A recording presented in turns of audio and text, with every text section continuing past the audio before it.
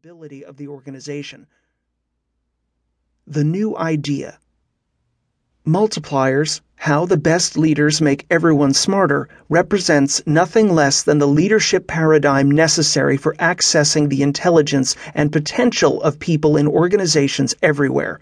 It unearths and explains why some leaders create genius all around them, while other leaders drain intelligence and capability from an organization.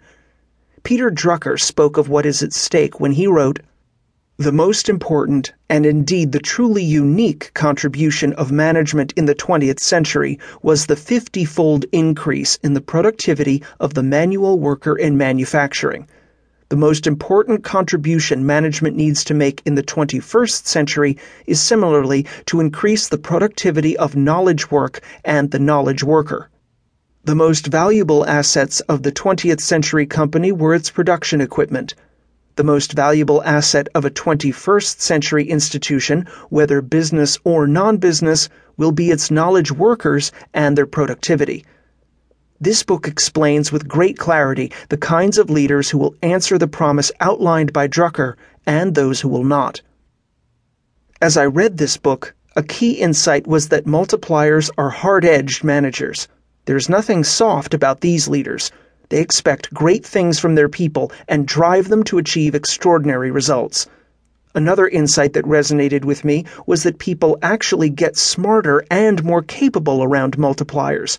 That is, people don't just feel smarter, they actually become smarter. They can solve harder problems, adapt more quickly, and take more intelligent action. People who understand these ideas will be well positioned to make the shift the authors describe from genius, where they may try to be the smartest person in the room, to genius maker, where they use their intelligence to access and multiply the genius in others. The power of such a shift is difficult to overstate. It is a night and day difference. What I love about this book. I admire the work and insight in this book for several reasons. First, for the journalistic integrity and sheer tenacity required to analyze over 150 executives across the Americas, Europe, Asia, and Africa. The book is full of rich and vivid examples gathered from all over the world. Second, for the way this book focuses on just those few things that really differentiate intelligence multipliers and intelligence diminishers. This isn't a general book on leadership with all good qualities on one side and all bad qualities on the other. It is more precise than that, identifying and illustrating only the 5 most differentiated disciplines. Third, for the book's range of motion.